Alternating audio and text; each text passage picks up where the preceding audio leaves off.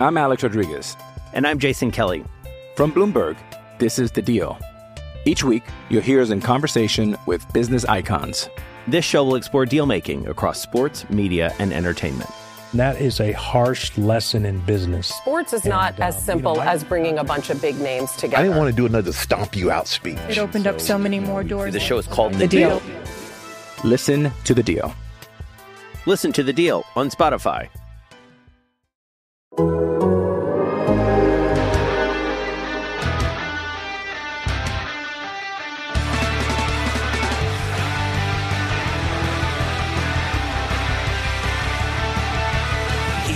Podcast growling, Maine and Anchorage. Hear that co-host shouting, it's Daner and Jay. Today's episode of Hear That Podcast Growling is presented by Visa Network, working for everyone. Paul Dehner Jr., Jay Morrison of The Athletic, still here working for you into February, folks.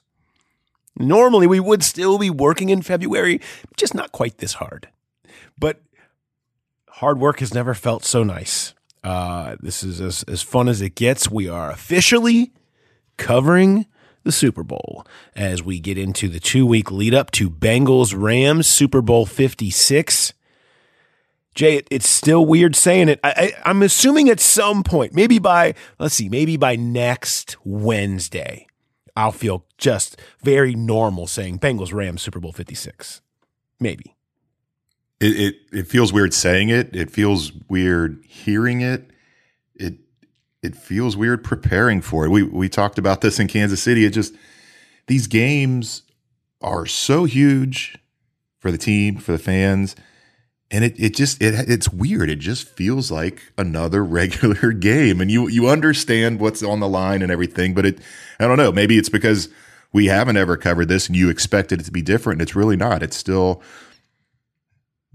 just feels like a regular game. And maybe part of that is the Bengals taking that approach. And that's why they're here, because they haven't looked at it as anything special. They've tried to keep that same routine and that same mindset. And it is very strange. And we joke all the time about wanting to put off mock draft season for as long as possible, and it's one of those, well, careful what you wish for, because we have put it off as long as humanly possible, and it's nonstop now. It's amazing to be this deep in February, still doing daily stuff instead of looking ahead at what offensive lineman can they take, what offensive lineman can they get in free agency. It's just a new world. It's different, but it's fun.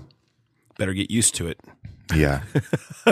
I think our world is going to be full of very busy Januaries for a while. You mentioned that. I think from the outside, whether growing up, just as a fan of a team or covering a team that hasn't ever advanced this far before, you wonder how teams handle the enormity of the moment. And I think being inside of it now a little bit more on a work basis, I think it's really easy to understand how you just feels like every other game in a lot of ways because of exactly what you said. There's just a routine nature. You're still doing the same things you do every week. It's just outside. There's a lot more people paying attention. There's a lot more people talking about it. There's a lot more stuff. But if you're just buried in what you do and your routine, it does feel very normal. And I totally understand how guys do stay pretty level-headed despite the enormity of these big moments, because you just lock in your routine and focus. And I think that's what makes the Super Bowl harder. For a number of reasons, is you are out of your routine. You're going to be in Los Angeles for a week. You have a 2-week thing and you're trying to reset the schedule, and there's a million media obligations that are a part of it. And it does throw you off. And then the enormity of that, of how many people you hear from and the Super Bowl and how many people are going to be watching that.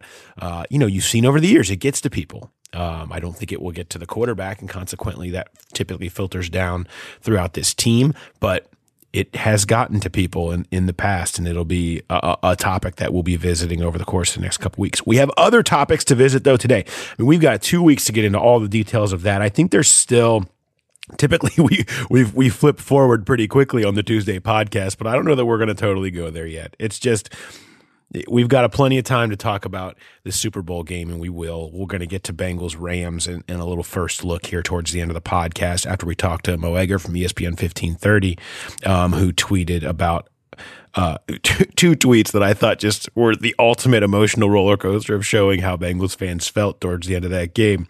We'll talk to him about a lot of topics there.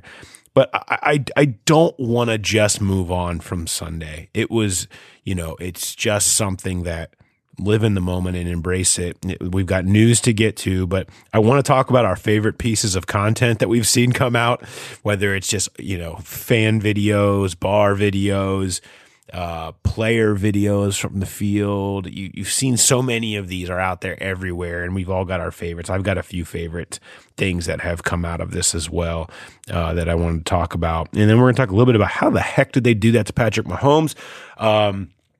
We discussed it a little bit in the walkout, but I think, having talked to more people now, we can go a little bit more into the specifics of that and how they pulled that off defensively. So a lot to get to. Let's blow through some news here real quick. CJ Uzomah, who went out of the game, has an MCL sprain. Zach Taylor called it, quote, encouraging.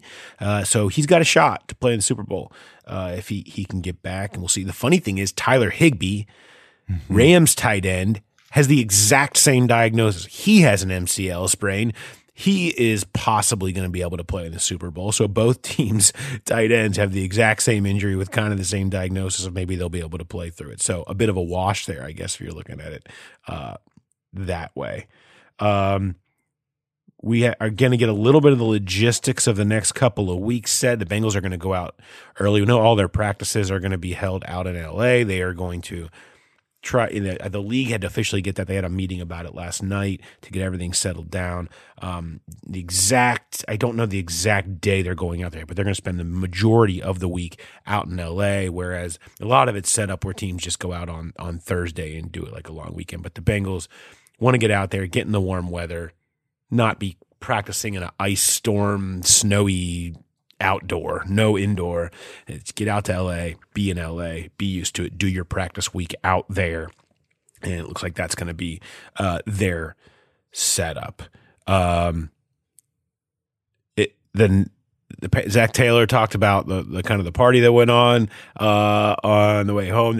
His neighbors were waiting for him on the front lawn at 1 a.m. He had not had a lot of sleep. Pretty good. He dropped a game ball out in Mount Healthy at game time. Apparently had a good time out there too. So sounds like it was quite an enjoyable experience getting back into town. He can get a endorsement from whatever Windows company installed the windows on his house, because he said his kids were upstairs sleeping, but yet there were people partying on the lawn. I don't know how the kids slept through that, and maybe it was a calm, quiet party, but I kind of doubt it. If they're waiting for you to get home, I'm sure there was a roar when he finally did pull up, and it's cool to see just the people that are close to the family, and then people that are just fans, just the way that everybody has embraced this run and is having so much fun with it. Cincinnati Public Schools getting in on it, and they have declared the Monday after the Super Bowl is going to be an off day, which sounds like a really fun way to try to be cool and show you support the Bengals until you realize, like, parents are like, are you kidding me? The last thing that I want to do when I am not feeling so great hungover from the Bengals being in the Super Bowl is know that I can't ship my kids off to school and I have to like sit here and like manage the ship for a day.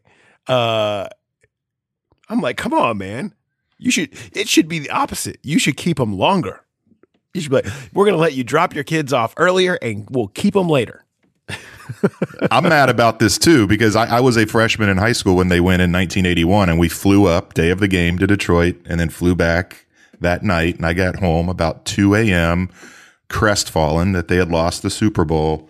And my mom still made me go to school the next day. I mean, if anybody deserved a day off, I think I should have got a day off that day. And now they're going to give the entire district the day off. It's just, it blows my mind. But I don't know. Maybe teachers and administrators are just like the rest of us. And if you can do anything to get a day off, you'll do it. Yeah, good for the teachers. They deserve it. They've been through a lot. All right, let's take a second and switch gears here and hear from a sponsor.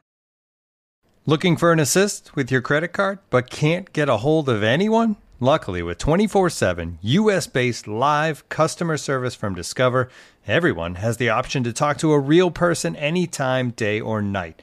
Yep, you heard that right. You can talk to a real human in customer service at any time. Sounds like a real game changer if you ask us.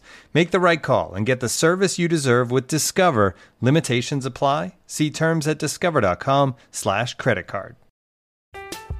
I'm Alex Rodriguez. And I'm Jason Kelly. From Bloomberg, this is The Deal. Each week, you'll hear us in conversation with business icons. This show will explore deal-making across sports, media, and entertainment.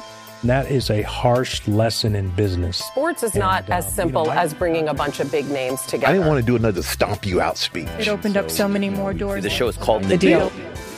Listen to The Deal. Listen to The Deal on Spotify.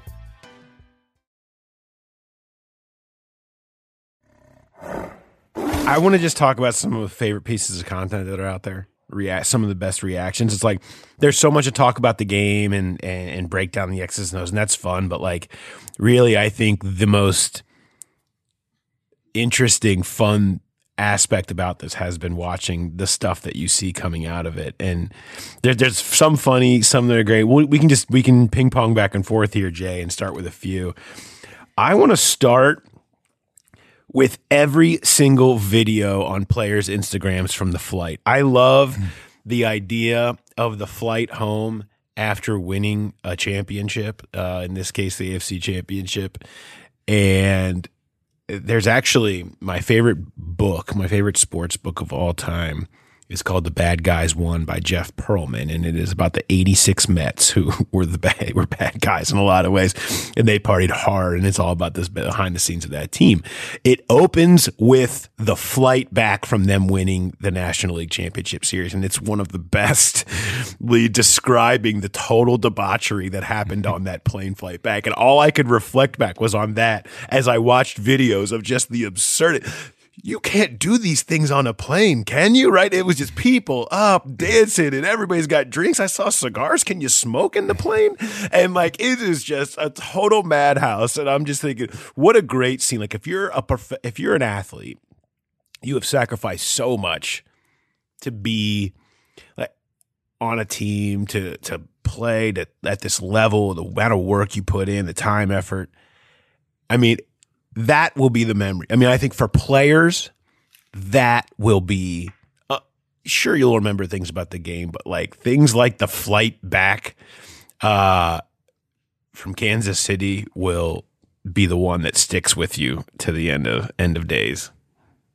That's the hidden advantage. I mean, not advantage, but the hidden bright side, because you want to play that AFC Championship game at home in front of your fans on your field and all that. But this is that reward for winning it on the road, to be able to do something like that, because it's not going out and I mean, I know they love their families and everything, but it's kind of an overused cliche, but the team is the family. And just to have that, whatever that is, 2.5 hours of a flight where it's just you in that small little tube of a plane, and you get to celebrate with the people that you've bled with and sweated with this entire season. I have not watched those videos. I had not a fun day Monday trying to get to Mobile, Alabama, a 5-hour layover, and I was meandering around the Atlanta airport trying to find a good place to work that wasn't crowded, that had food that I liked, and I ended up going concourse to concourse. I spent way too much time scouting out a spot to write my final thoughts. So I'm going to check out those videos when we get off of this show, because it does sound amazing to watch. Jay, what do you got? What's some of your favorite? Well, one of my favorites, and it's more of the emotional side as opposed to Those are my favorites, and that's why I asked after the Raiders game everybody to send the videos, because I knew we would get a cross section of cheering and crying. And Channel 5 tweeted this one out. It's a police officer in Milwaukee who was wounded, and he's been a Bengals fan his whole life, and he just breaks down and cries after they win, and now they're trying to start a fund to get this guy to go to the Super Bowl, which, I mean, I've known this forever, but it's just now it kind of sinks in with the Bengals in, and you're looking at it. The prices for the tickets to this game are just unreal. But those are the ones I like. And then my friends, people that I know, scrolling through Facebook and seeing how everybody's got a phone now, so everybody's taking video, whether it's someone taking it of their husband or their wife or whatever, or someone just putting the phone on a tripod or standing it up near the TV and getting the reaction in the entire room, and just seeing people jump around and cheer and cry. And you mentioned it, we get so in depth on the job part of it, and you just forget how much the team and the game and the success means to people who have just been waiting so long for this. So I love seeing the reactions of people that I know, and I can kind of relate to what they're going through. Yeah, I mean, there was a couple of those. There's a great one that actually I think Mo retweeted this. And it was, his name's Adam Wilson. He has ALS, and he's with his daughter is hugging him and saying that he was 6 years old when the last time he went to Super Bowl, and to be able to share this with his daughter when you're fighting this awful disease. And he has this huge smile on his face as his daughter's hugging him, and it's just awesome stuff. And it's like, there's stories like that everywhere. There's another one of there's this older man and grandfather who's just crying in his recliner, and so his wife, whoever taking the video, just watching him just be in bawling as he sits there with a blanket over him on his recliner watching the TV, and it's like, it's just cool the way this has emotionally taken over people, which is always as fun to me, because it's like we just get so used to the emotion associated with this team being hostility. Yeah. Over the years, that's the emotion that they have evoked most often since I've been covering this team. And you see now the hostility is from this place, because these are the moments that they want, and that they're getting them. It's been very cool to watch. And that hostility was still there. I mean, people were irate with the play calling in that game when they fell behind the Chiefs 21-3. And I am convinced that if they lose the Super Bowl, it will not be very long after that there will be some fire Zach tweets. It's just, it's just so irrational.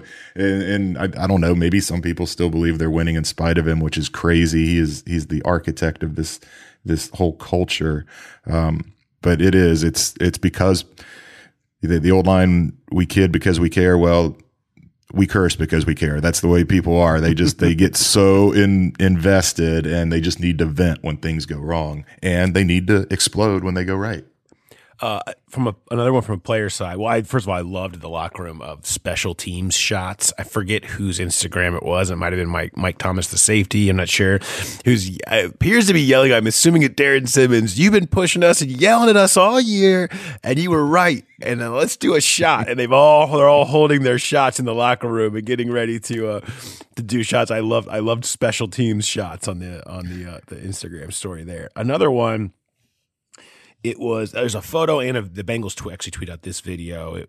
It's Clyde Edwards-Helaire, teammates of Jamar Chase, of course, at LSU with Chase, and he appears to be right in his face, kind of tapping him on the chest, telling him something either inspirational or how he earned it or whatever it is. And Chase is in tears. Jamar has been an interesting one. He's kind of been too cool for school since he got here, and I mean that in a nice way, not a bad way. Like, he's very cool, he's fun, he very much feels like all I do is win, like this is just kind of whatever, and I'm just being a star because I'm a star, and I'm not going to say he's felt unaffected by it, but certainly not anywhere near the level of players that have been around here longer. I mean, he's a rookie. The last season he played at LSU, he won a national championship. Like, it's just kind of feels like I think it's almost felt natural to see, the effect that it was having on that guy who's kind of put off the alternate persona the entire time. Was a pretty cool, and that was one of my more favorite pieces of content to come out of Sunday.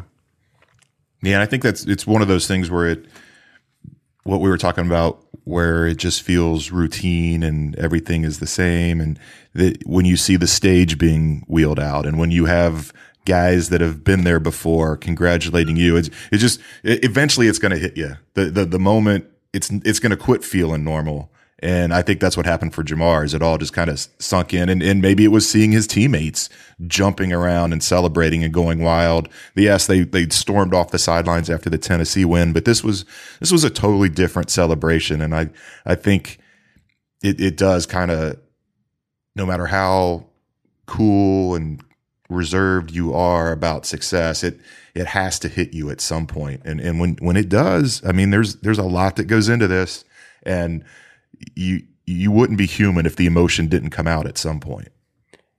Jay, you mentioned this in the walkout, but I wanted to take it a step further. You talk about, it's always like the chaos and the absurdity of big moments is always what gets me when I look back on it. There's a lot of these videos out there. Ickey Woods just going around hugging everyone and the players not really quite knowing who this crazy man is with a giant bee in a bag. Hanging around his neck is like hilarious. I mean, he does it to Burrow. There's one with Higgins, and like I think they know. Burrow did, because he then kind of half hit a shuffle, like he was about ready to do a shuffle. But some of the players and the ones you see, it's just like they're all sort of like, "Wow, that crazy man just gave me a big hug." And it was Ickey, but how much do they really know about Ickey Woods? Like, he's such. I think someone in the press box, I think Albert Breer did, who we were sitting next to as we were watching, said, "Oh, so Ickey Woods is the Bengals' victory cigar." He kind of is. What a great victory cigar Ickey Woods is. He's just total character, and he's just a total like wild card. And you really need a wild card in those chaos situations, and the Bengals definitely have one in Ickey. And it's funny because even if they didn't know who Ickey Woods was, all they needed to know was he's the man that handed the trophy to Mike Brown, to know that he is significant, and he is. But it is. I like the idea of people like, who is this guy hugging me? I know he means something because he was on that stage. But yeah, we talked. This team didn't care about the losing streak because it was so far in the past. Well, it's the same thing with Ickey. He was part of the last team that was really, really good. It's so far in the past. These guys don't. I mean, unless it was someone like Sam Hubbard or Kevin Huber that grew up in Cincinnati, they don't study the history of the franchise and even know a lot of the great players from 30 years ago. So I do think some of them might have known who he was, but others just knew he had some connection because he was the one that had the trophy, then gave it to Mike. I have only one question. And if you are out there listening to this and you know the answer, or you have, maybe I need to get Ickey on just to ask him this. Why is the bee in a bag? Why is he going to return it? Is it going to go back to the whatever bee store he bought this giant chain thing from? Like, why? Take it out of the bag, Ick. Let's bring it out. Like, own it. It's here for this moment. It could be in the Hall of Fame at this point. Here's the giant weird bee this man wore that gave to Mike Brown when he went to the Super Bowl. Send it to Canton. Get it out of the bag. I'm really curious as to why it's in a bag. It just bothers me. I don't know why. I am too. And when we were in Nashville, a guy came into a bar wearing that same thing, and it didn't have a bag. So I was like, okay, so it is something that just Ickey is doing. And I don't know if it goes back. Oh, was it the 90s? There was that fad where people didn't take the tags off of their hats or the stickers.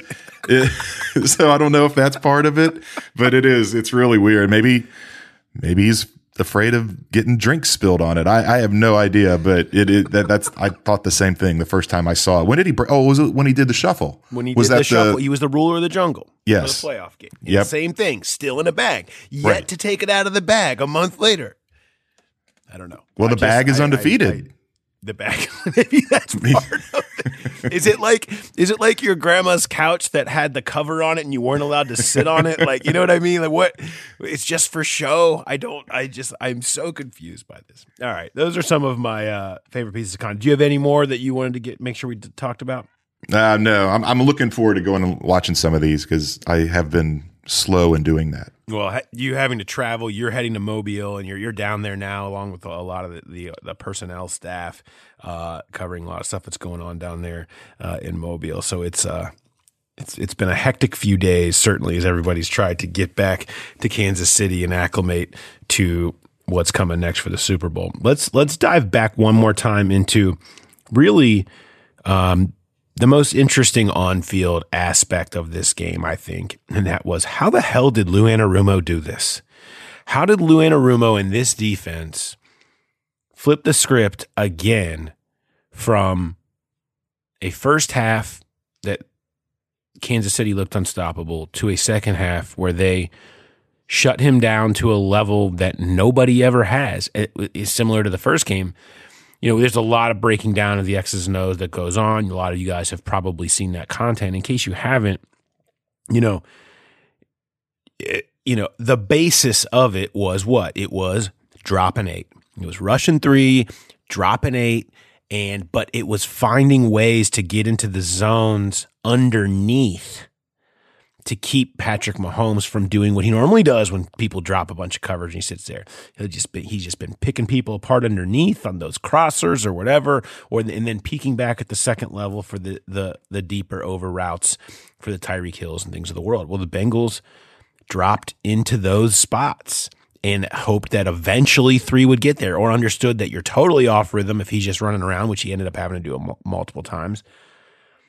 And it just rattled him and got him totally discombobulated back there. But it was a plan that, Jay, you had the stats on it and final thoughts on how effective dropping 8 was the entire game, not just in the second half. They got him a few times in the first half. People said, man, they got to get out of that rush and 3 thing.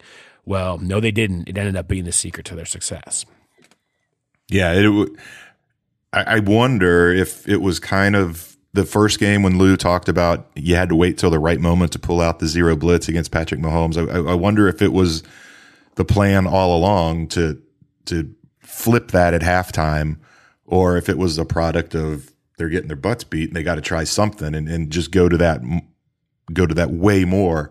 And it was, you talked about getting in the zones underneath, and part of it was you worry 2 things. One, that those receivers are so good, and the last thing you want to do is give Patrick Mahomes more time, because eventually someone's going to come open, he's going to find him, and if not, he can tuck the ball and run. We saw him have 69 yards against the Bills, doing that when plays broke down and the middle of the field was open. So it wasn't just dropping 8; it was more dropping 7 and then keeping a spy. And it was Logan Wilson, or it was Sam Hubbard, and just, great instincts by Sam to, I think it's the second of his 2 sacks at the end there when the Chiefs had first and goal, and he's waiting and waiting and waiting. And then at some point you have to say, screw it, and just rush in. And he came from way back and just straight line, beelined right for Mahomes and got him down for back-to-back sacks. We're going to talk to Lou later today. I asked Zach about it after the game, and he didn't really, he talked about why they did it, but he didn't really address whether that was the grand plan all along to hit them with that more in the second half, or if it was kind of out of necessity. But it was effective. You mentioned the stats I had for final thoughts, that the Bengals held the Chiefs to 2.42 yards per play in the second half. That was their lowest second half number of the Mahomes era by almost a full yard. 3.23 was the previous low. They held him to 83 yards. That was the fewest this season, second fewest of the Mahomes era. The 4 sacks are tied for the most in the Mahomes era, and they only gave up 6 first downs, which was 1 shy of the fewest in the Mahomes era. It was remarkable. Touchdown, first 3 drives, and not another touchdown after that. 8 straight drives without giving up a touchdown. The Bengals have defensively value. This is very much a Patriots philosophy of valuing versatility in their players. And we've talked a lot about this year, but it really has showed up the last couple of weeks where they have had two very different types of offenses they've needed to stop and use a lot of the same pieces to do so. Power running, power shove it down your throat, Tennessee, right? They could still use Mike Hilton to come up and make plays because he can blitz. And then the next week, you're using him so much in coverage because he's still a great slot cover corner. Guys like Hubbard can be a great part of your run defense and lined up on the line and get in there. And then there he is dropping back into coverage and sprinting forward to come ahead. 3 safeties who are very versatile. Von Bell can come up in the box. He lived up in the box last week. Here he is today, roaming back in the back along with Jesse Bates, making the critical interception and plays in coverage. Trey Flowers, his height, his size, could come in and cover a tight end, even though he's kind of a corner guy. I mean, you name it, and you go throughout who they have. And DJ Reader even, who you would think would be more of he's just a run stuffer. He's not. He has wiggle as a pass rusher. You can leave him in there, and he can get pass rush, and he can push the pocket, and he did on a number of times against the Chiefs. So many of these players that are versatile pieces allow you to play 2 just insanely different game plans week to week and do it effectively against Tennessee and against the Chiefs. They don't get more different than that. And I think that's where you credit the personnel staff, Lou Anarumo, Zach Taylor, for having the vision of understanding that's going to be so critical in what they need when they built this defense. And now this for the Rams game, it's going to be similar. I mean, Matthew Stafford is not Patrick Mahomes, but it's going to be a similar game or game plan because you're not game plan. I'm sorry. I mean, the attack of the Rams, you have an elite receiver in Cooper Kupp. He's different than Tyreek Hill, but he's the guy that you have to shut down. It's not going to be the power run. The Rams have really struggled to run the ball, and they're not going to need to have the attack or the defense that they had against the Titans. This is going to be almost more of a benefit where you just see 2 similar teams back to back, and it will be interesting. You have to come up with something unique and new, and Lou has been really good at that. And it's still sitting here in Mobile. It still amazes me that this time last year, talking to him about Zach having faith in agreeing to keep him one more year, and now he's got his defense in the Super Bowl and is getting head coach interviews. Yeah, I mean the rise of Lou Anarumo and what he did, that was just it. This time last year, we talked about why are they keeping Lou? Why are they keeping this guy whose defense has not been good? And the answer from Mike Brown to Duke Tobin, to Zach Taylor on down the line was the same. This was not about coaching. This was about players. You can't wipe out an entire defensive line due to injury and be picking guys off the street that are all playing at every spot and think that all of a sudden that your defense is going to be any good. The health and level of play from the defensive line this year is the difference. They never saw it as a culture or a scheme issue from Lou Anarumo. They viewed it as it was just kind of just got hosed by bad luck. And they bet on that. And that bet proved correct, like every bet that this Bengals front office made this past offseason. And so I think that's more part of it is just, when Ogunjobi was healthy, Reader, Hendrickson, Hubbard, BJ Hill, really that's the big difference. And being in this scheme again for a third season has been a big part of the difference too. And free agency and just going in and getting all these pieces where 2 years in a row, they realized, like you said, you're pulling guys off the street. You can't coach a defense with the personnel they had. And they said, okay, we're going to give you the pieces and you prove yourself. And he has. He absolutely has. And the other part of that was we've talked about how they had to transform the roster and kind of flesh out the old Marvin Lewis veterans. And so many of those guys were on the defensive side of things. So it wasn't just the injuries. It was the turnover of moving on from guys, Carlos Dunlap, Sean Williams. There was just a lot of things that went into those 2 really bad years in the 6-25-1 run. And I mean, Lou he's taken it He has taken the criticism. There have been some tough questions in the Monday coordinator interviews we've had with him, and he stayed committed to his plan and his vision. And you're happy to see some that stick-to-itiveness pay off for a guy like that. And he's a guy who did it the hard way, man. Like so much of this staff came in, people saying, who are these guys? I mean, I'm on the flight, just kind of listen to some of the national conversation around the Bengals to get a feel for what people are saying. I'm listening to a show and they don't even know how to, they're like, I don't even know how to pronounce, who's this? How do we pronounce this guy's name? Right? I mean, it's remarkable, the anonymity with which they've gotten through this whole season and now playing in the Super Bowl.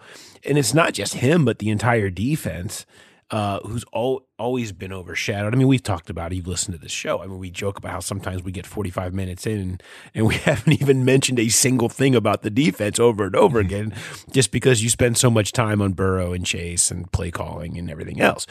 But this is somebody who never was a coordinator, just kind of grinded his way up through the ranks and finally getting his shot, got 2 years of having to play with bad personnel, some due to injuries, some due to bad decision-making and learning who they had and all that stuff.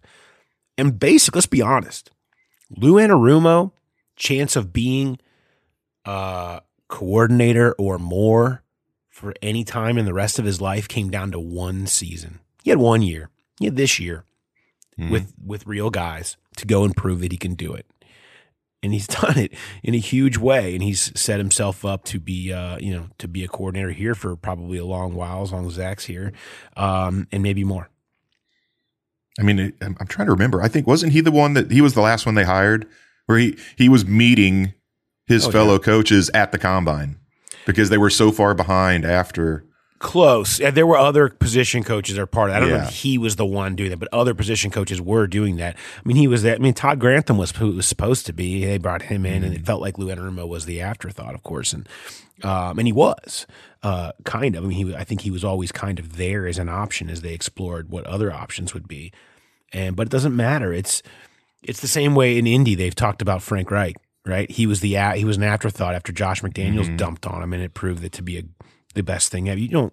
There's so many qualified candidates and people that can put the right chemistry and magic together in the right place that, it doesn't matter what the process was, it just matters what you do when you get there. And Lou has certainly done it, and he's about to get his glow up big time for the next 2 weeks, as people will definitely know how to pronounce his name on Super Bowl Sunday. All right, let's just take a quick break. When you need mealtime inspiration, it's worth shopping Kroger, where you'll find over 30,000 mouth-watering choices that excite your inner foodie. And no matter what tasty choice you make, you'll enjoy our everyday low prices, plus extra ways to save, like digital coupons worth over $600 each week. You can also save up to $1 off per gallon at the pump with fuel points. More savings and more inspiring flavors make shopping Kroger worth it every time. Kroger, fresh for everyone. Fuel restrictions apply. All right, let's get more into you guys, the fans, those of you that are listening to this podcast, and what this has meant, because that's so much a part of what this run has been, and there's no better way to do that than to bring in our good friend from ESPN 1530, Mo Egger. We've brought Mo Egger from ESPN 1530 onto this podcast a lot over the course of the year, and some of the days, let's be honest, you've listened, we stretch. We're grasping for straws on some of it, and we talk about a lot of weird stuff, and I enjoy that. Not today. Not today, Mo. We're not grasping for anything today. We kind of been knocked over the head with a 2x4 with what's going on today. How are you? Wonderful, guys. How are you? It's fun. We're doing good. We're not gonna count your tweets. We're not gonna. We're just gonna start here. I have a play in two parts for you.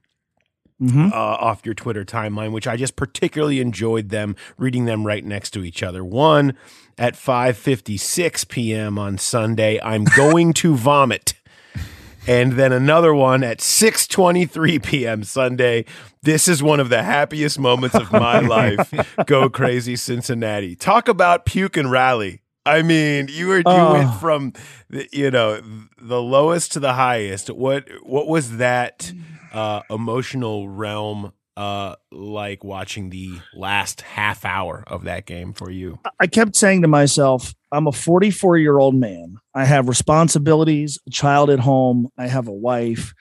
I'm not supposed to be physically shaking and ill because the outcome of a sporting event is in doubt. That's not where I'm supposed to be. And so really quickly, just to set it up, I was in Greenville, North Carolina when the game kicked off, and I watched almost the entire game. I had a chance, TV on the bus, Wi-Fi in the plane, to aside from basically the stretch of time that I drove from the airport to a bar as close as I could get from the airport, I missed like 5 minutes of game action. So I show up and I don't really acknowledge anybody. I had two friends who were there with a whole bunch of other people, and they were sort of in a crowd of people. And I'm like, I'll say hi to you guys later. So I'm like standing sort of by myself, and I'm watching all these other people who are functioning like they're watching a preseason game.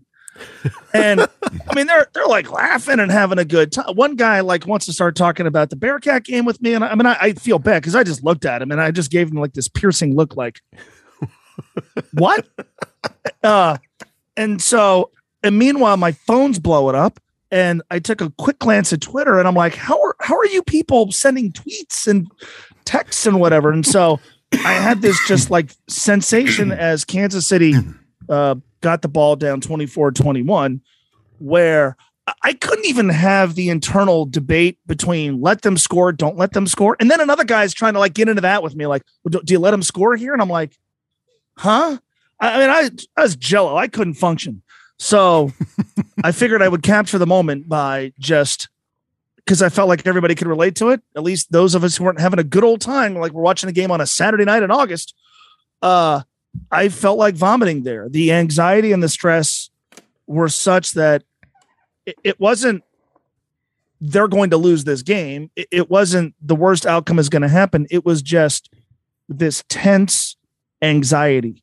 So you start with that, and then that never subsided until the ball went through the goalpost in overtime. And then, as it did everywhere, chaos ensued, and the feeling was bizarre. I mean, it was it was so bizarre. Like I'm sure every other fan, your phone blew up, and I'm watching. I hugged some strange lady. I finally saw my friends. I hugged them. I just watch those college football games. There's always a fan in the stands like doing this. I just surrender Cobra. Yes. Yeah. I with my hands in the back of my head, I'm sort of like watching the celebration in Kansas City. I'm watching all these people. I'm getting texts from my friends. My buddy Barry, who you guys know, who works in the ticket office, calls and he's like, his voice is trembling. People that I haven't talked to since junior high school found my number and are texting me. So it was just this moment of unadulterated happiness. And then in the middle of all of it, I look up and there's Mike Brown being handed the AFC. And I kind of like forgot he was the owner of the team. And I'm like, oh yeah, yes, that's right. That's what this moment is going to lead to. Mike Brown and his coat that I think he might have borrowed from Lamar Hunt, getting handed the trophy, and the bar cheered. I'm like, where bizarro world are we in? And so all of this happening and all of this unfolding and seeing the scenes that CBS showed from MLTs and the girl taking the drink to the face which I've heard from her because we've talked about her a lot on the air. Yeah. It just, there was this just sense of, satisfaction and happiness. And I thought about my dad and going to all those games that we walked into either Riverfront Stadium or Paul Brown and said, we have no chance of winning this game today. So let's just go have fun, that sort of thing. And now they're playing in the damn Super Bowl. It just, and I'm sure almost every fan can relate to this. There was just this onslaught of emotion that kind of paralyzed me. And I got just such a kick out of watching all these strangers, many of whom were inebriated, watching them all just have a good time and getting texts from people that were just so happy. And that brought me an immense amount of joy that I can only imagine what it would feel like if we doubled upon it in 2 weeks.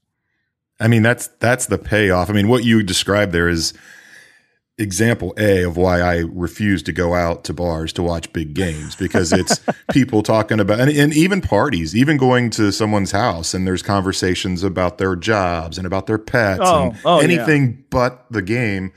But you get that payoff at the end where you do get to, if you're just going to, if you have don't have a rooting interest like me in the Super Bowl, many times you just want to see a good game. Yeah. But if you are a fan of the team and you get that payoff to celebrate with everybody else, I think maybe that outweighs the annoying conversations during the game.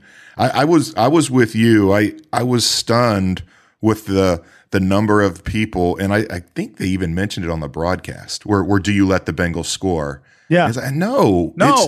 If it's tied, maybe, but if you have the lead, there's no way you give up a game-winning touchdown when your defense has been playing as well as it has, and you have hope still that you can hold them to a field goal. I was stunned by how many people were, one, broaching the subject, and two, endorsing it. Yeah, I was, and it gives me a weird amount of respect for these coaches who are affected by this a hell of a lot more than I am, and they're actually thinking these scenarios through, because I couldn't.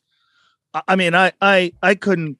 You could have asked me what my phone number was, and I don't think I would have been able to tell you. So, but it was interesting, kind of after the fact, when I looked at my phone and friends of mine were like, let him score, don't let him score. And then I recalled the one guy sort of trying to engage me, and I'm sure this guy thinks I'm the biggest idiot ever, because I literally just looked at him like, what? Let him score, huh? But no, you're winning the game. Hold him to a field goal. And I think I might have mumbled that. I don't know. Especially when you ran out of timeouts. No, I don't want to say it never occurred to me because so many people were bringing it up, but the play there was exactly how the Bengals played it. Kansas City didn't have first and goal from the one. They had some room to operate, which means you had some room to operate. And so hold them to a field goal and don't give them the lead. If you give them the lead, you're down by 4 points. You're on the road. The crowd noise is going to be insane. At that point they had run out of timeouts. I know you could have let them score before you burn the timeouts. No, there's so many different things that can happen. You're winning the game, and your defense had played just lights out in the second half.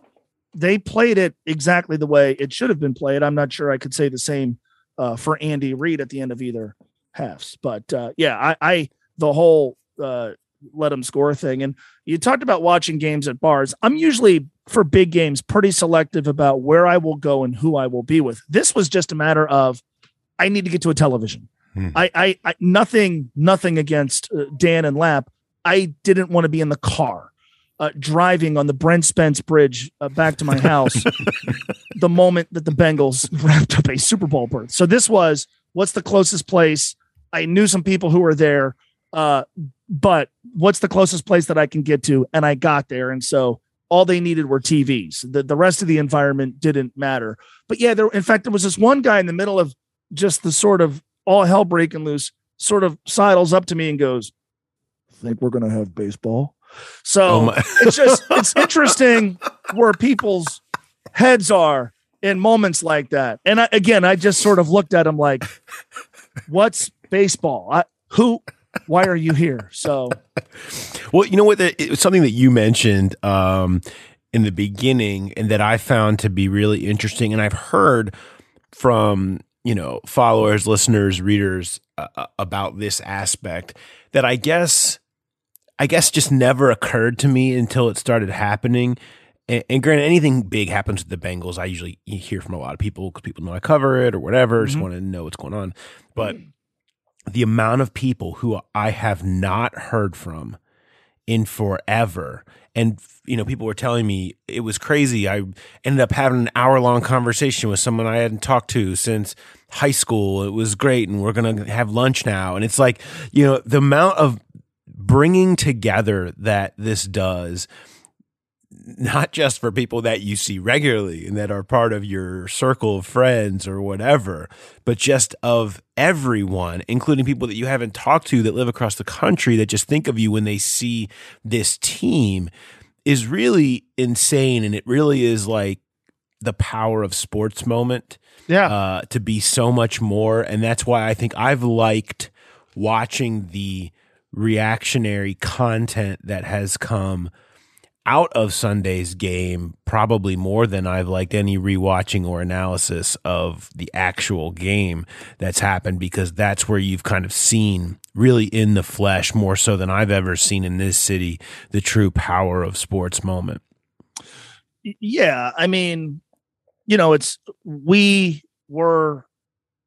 guys cover it. I talk about it.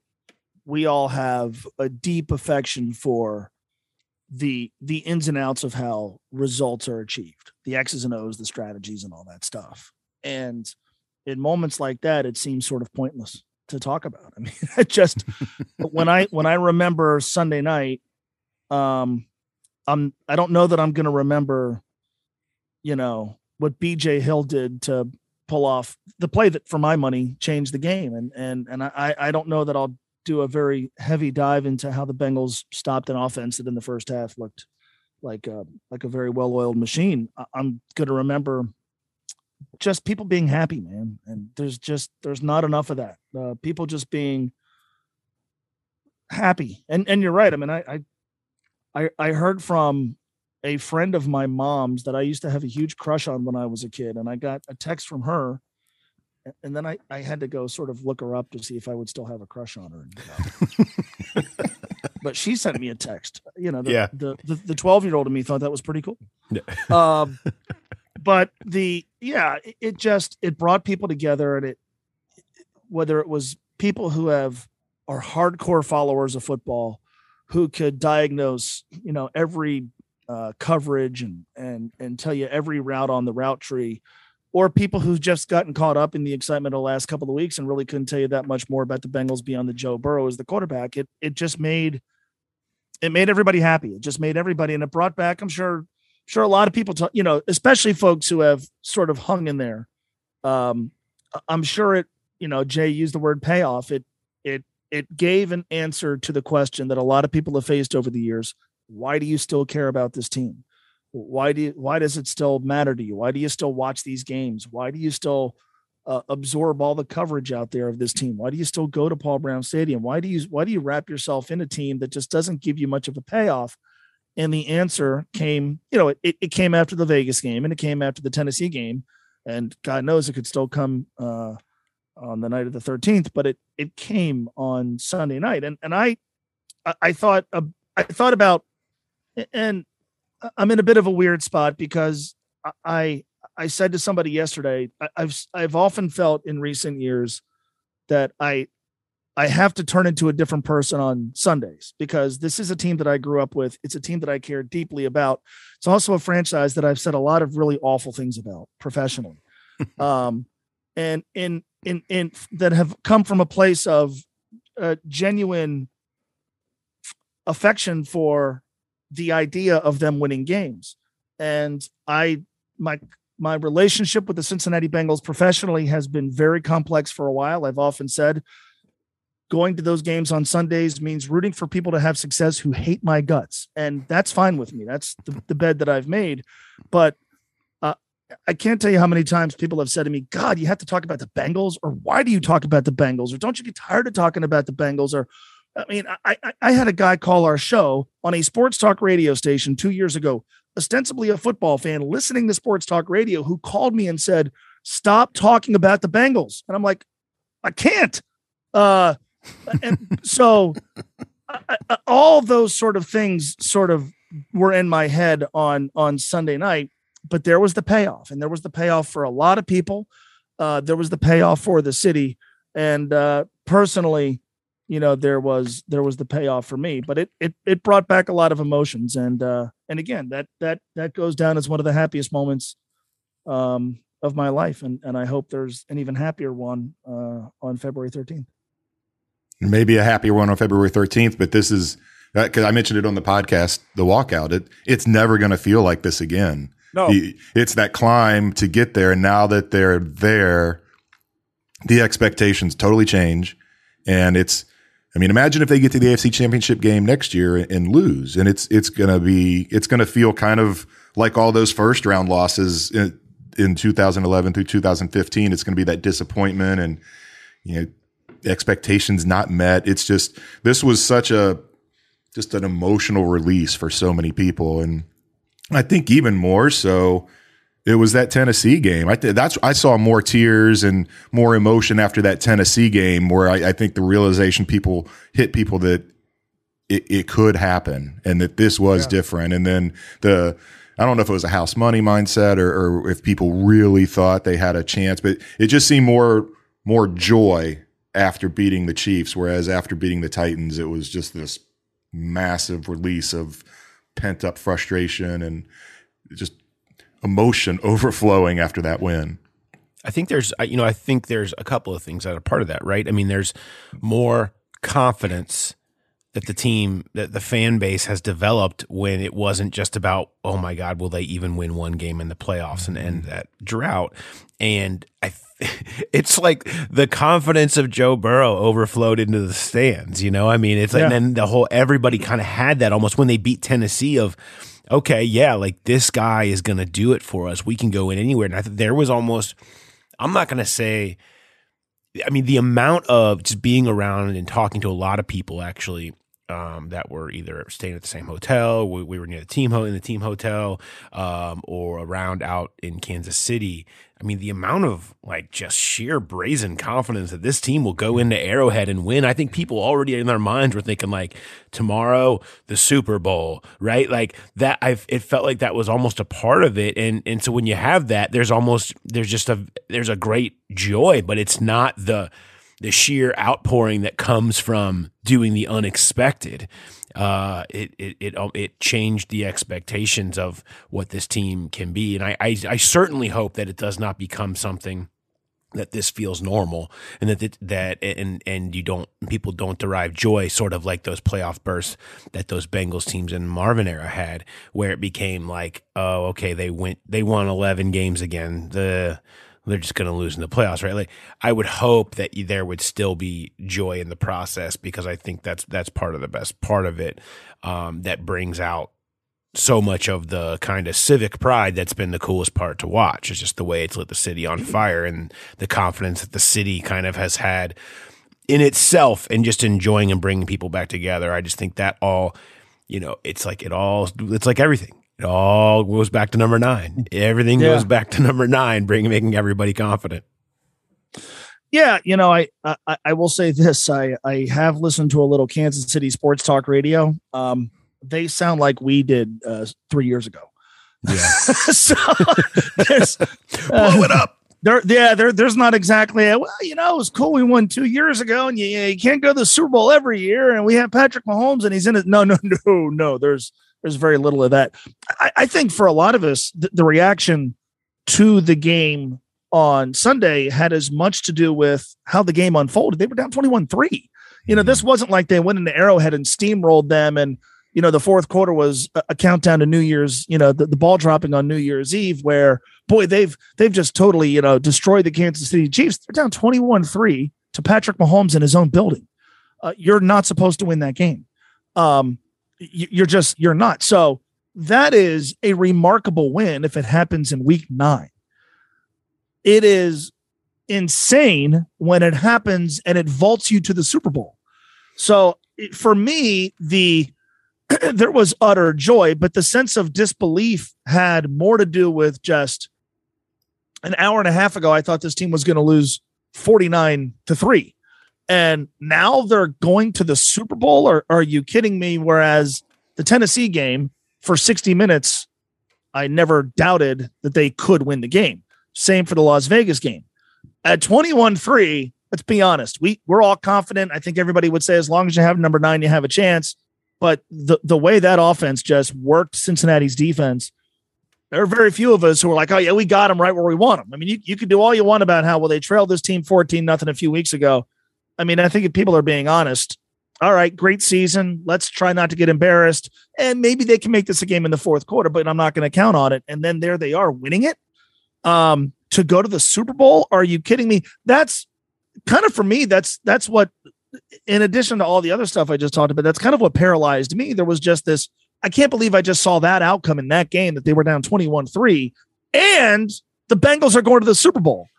But yeah, I think, Jay, you're right. I mean, this is, and I think you could have said this to a degree after they beat the Raiders. The conversation's different moving forward. The expectations, regardless of what happens against the Rams, the expectations moving forward are going to be that this team plays in games like this on a regular basis. And I listen to Kansas City fans and I listen to Kansas City sports talk radio. I also listen to how people talk about Aaron Rodgers and Ben Roethlisberger and Phillip Rivers and, so many of these guys who only won 1 or 2 or didn't win any but had great careers. And if 10 years from now we're talking about the Bengals only playing in 1 Super Bowl or only winning 1 Super Bowl, folks are going to talk about how underwhelming that is. And I hate that that's the case. I hate that that's the case because it minimizes A, how hard it is to win, and B, the accomplishment of actually winning. But yeah, the conversation moving forward is going to change. And some of that is really good. We don't have to talk about winning 1 stupid playoff game anymore. We don't have to have so many of these inane conversations that have been wrapped around this franchise's decades long run of futility. And that's a really good thing. And that has reinvigorated me as a fan and in what I do for a living. At the same time, the standards are now very, very high for this franchise. And the expectations that fans have for it are going to be massive. And it's going to be interesting to see, first of all, if this team can match those expectations. And secondly, if they don't, how they're treated and ultimately how we frame what they've accomplished this year. I mean, I think this year will always. I mean, it struck me, Zach Taylor's answer when I asked him about that after the game, that it was, it was the lead of my column. It's just, even he could admit, standing there on the stage, it'll never feel this special again because you never break through a second time. And I think, and that's the thing, is you'll never take this away. Like the moments that have happened over this month of January for this fan base, but from January 2nd against the Chiefs the first time, through Vegas and Tennessee and the month of January for this franchise can never be taken away from it. And for this fan base and the organization. And that's, it's why you do it. It's why you work. It's why you do everything for years and years and years to try to have 1 month like this one. And now they hope to bleed it over into February, but it's why you do it. And it's produced, the most special month that I've seen in all my time covering this team. That's for sure. Mo, we'll be back next week and we'll be previewing the Super Bowl. I can't wait. That'd be fun. We'll be in there. We'll be talking about Bengals, Rams. You know what I'm excited about? I'm excited that we're going to have a Super Bowl, and the next day after the game, I won't have to do a segment about the commercials. You think? Hopefully not. Yeah. Well, what'd you think of the commercials? I mean, unless Bud Bowl gets trotted back out, they really should bring Bud Bowl. Bud Bowl, by the way, made its debut in the last Bengals Super Bowl. So I know. I think it's bring it back. It's one of the things as an 8-year-old that I remembered most. That I remembered Stanford Jennings, 34 seconds, and Bud Bowl. That was like my top 3. Well, I remember Bud Bowl, Stanford Jennings, crying, and my mom letting me stay home from school. And of course, now we have the obligatory debate because CPS and other school districts are letting the kids stay home. And so if folks were really, really happy and they needed something to yell and scream about, here it is. Yeah. Fortunately, I won't be having those discussions. No, I did enjoy it. And just one last moment. And the ultimate this year is different in that history of this franchise is gone. There was a moment, Jay, that I turned to you when they were right down there near the goal line, Kansas City at the end of the fourth quarter. There were 39 seconds left, and I was trying to calculate the math in my head. And I was like, okay, they run one play, it could be a touchdown. I was like, about 5 seconds. What would that put on the clock? 34 seconds. Are they going to score a touchdown with 34 seconds left? You've got to be kidding me. And I was like, what yard line are they on? Is it the same one as Rice? And it was like one of those freaky moments. And then I think they got a sack on that play and it didn't happen. And it was like, wow. The setup for it to be history again was right there, and it wasn't. And it goes back to the phrase, like the title of the book, right? This feels different. The title of the Bengals book would be This Feels Different. I did something similar in the Vegas game. So they got the ball with 3:34 to go. And I remember 34 seconds left in Super Bowl 23. I could not recall the exact time that the 49ers drive started. And I thought for a second it might have been 3:34. So I frantically on my phone next to Salad Lady in Wichita, who didn't hear from her, unfortunately. I hope she was thinking of me on Sunday night. Flyer to LA. But I frantically went back. Super Bowl 23 last drive, it started at 3:10. So I was like on the verge of sending the 3:34 left, please not again, something like that, and it didn't work out. But yeah, 34. They scored with 34 seconds left. That one would have stung a little bit. All right, Mo. I will see you this afternoon on ESPN 1530, and we'll be back here on the podcast next week. I look forward to it, guys. Thank you. All right, great to chat with Mo as we just kind of let that thing flow into a number of different directions. There's plenty of topics to go down into. We would be remiss, Jay, if we didn't give a little first look to the Super Bowl here.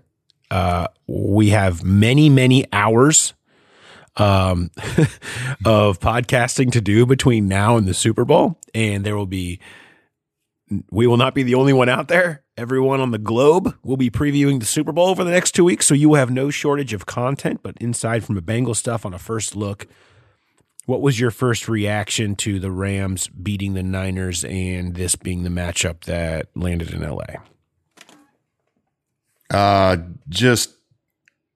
Number one, the unbelievable bad interception from Jimmy Garoppolo that got the Rams there. And then the dropped interception. I mean, it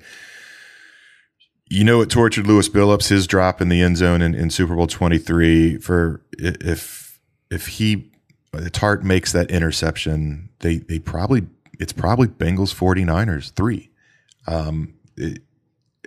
You see this a lot where, and I think we talked about it even, where teams that win it all always have that one moment where something crazy happens and they get a break and they overcome it.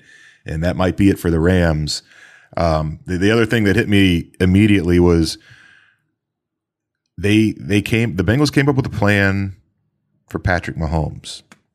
I don't know what scheme or what they could possibly throw out. How are they going to stop Aaron Donald?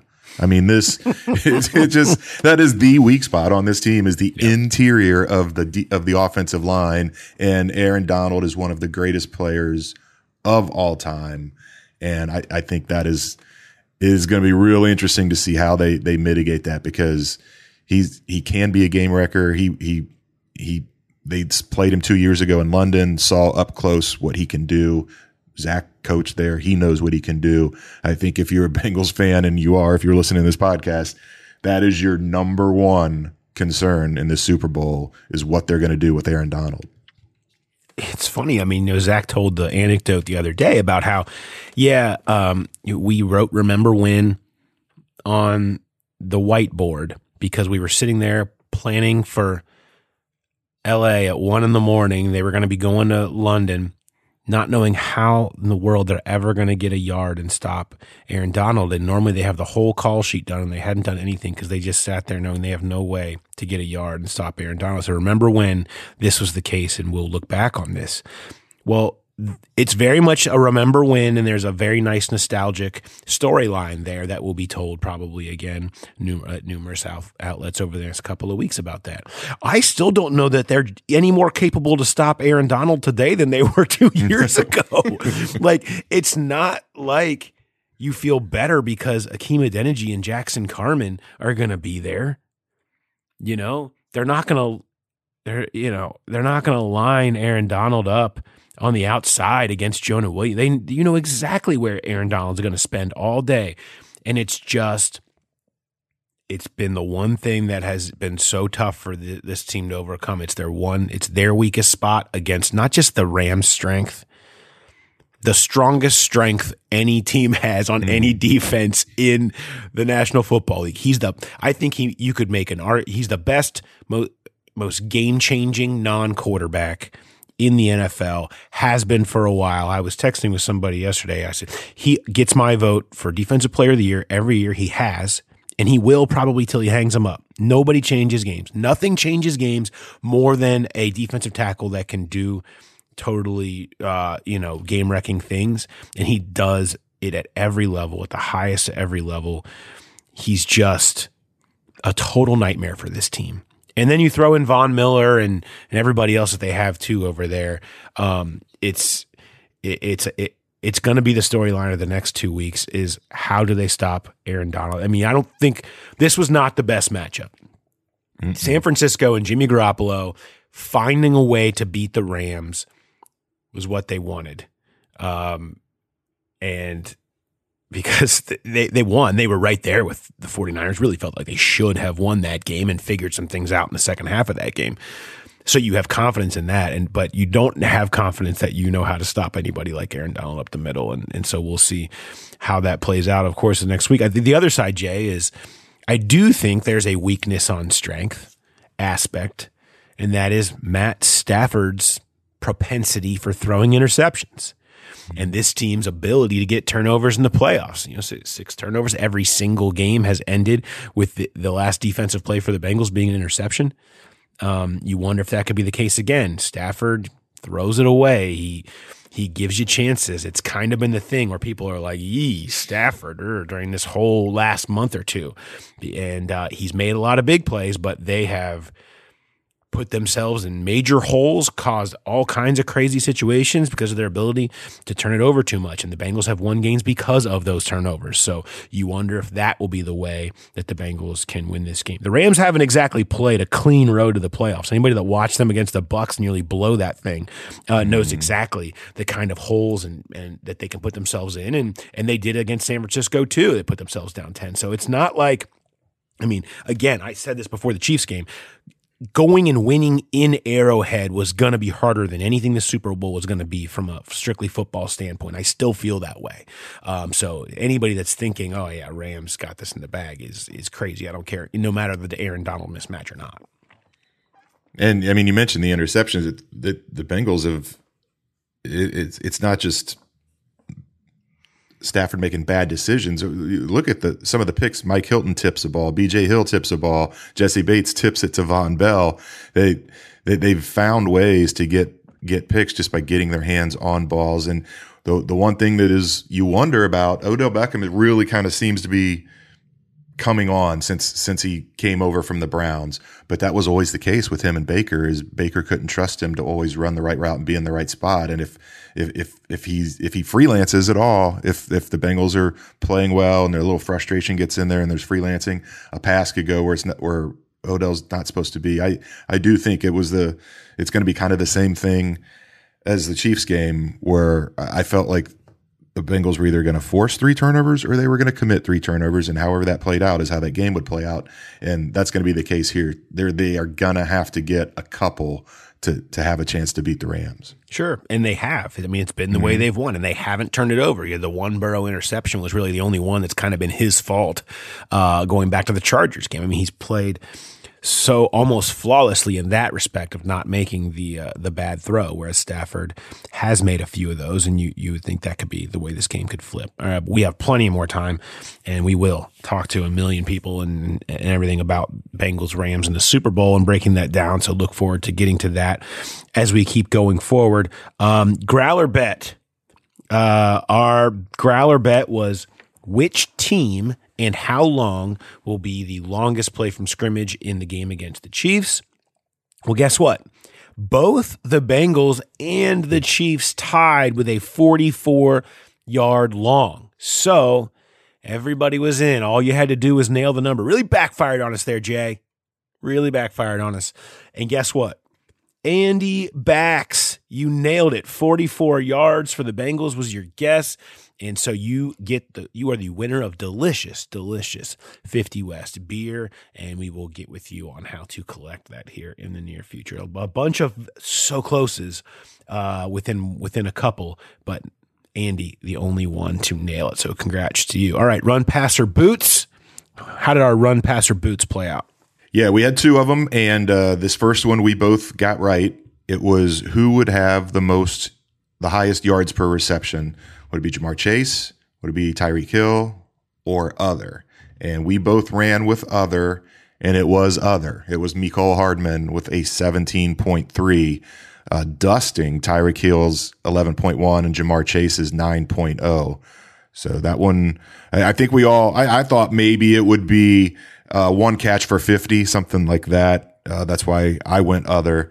And T. Higgins had a big day as well.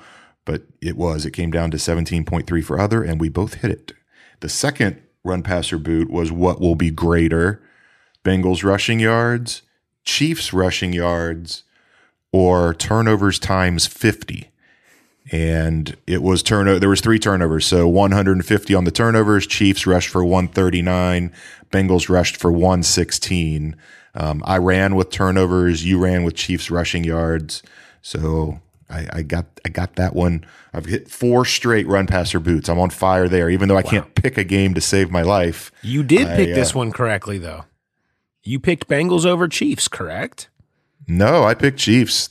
37. Oh, yeah, you picked the blowout. You picked them to lose 10 by 10 points. So, yeah. I got the Bengals score right. I said 37-27. I just didn't think they were going to hold the Chiefs to 24. I don't think anybody did. No. All right, so that wraps up our run pass. Rich, again, congratulations to Andy Bax on winning the Growler bet. We'll get to that. We have Live Room coming this week. We'll have another podcast. Other events are planned. Very excited. And eventually we'll get out to LA next week and have a ton of special content for you coming from beautiful Los Angeles. Dust off the shorts and the flip-flops, Jay. We're going to warm up a little bit. I'm all for it.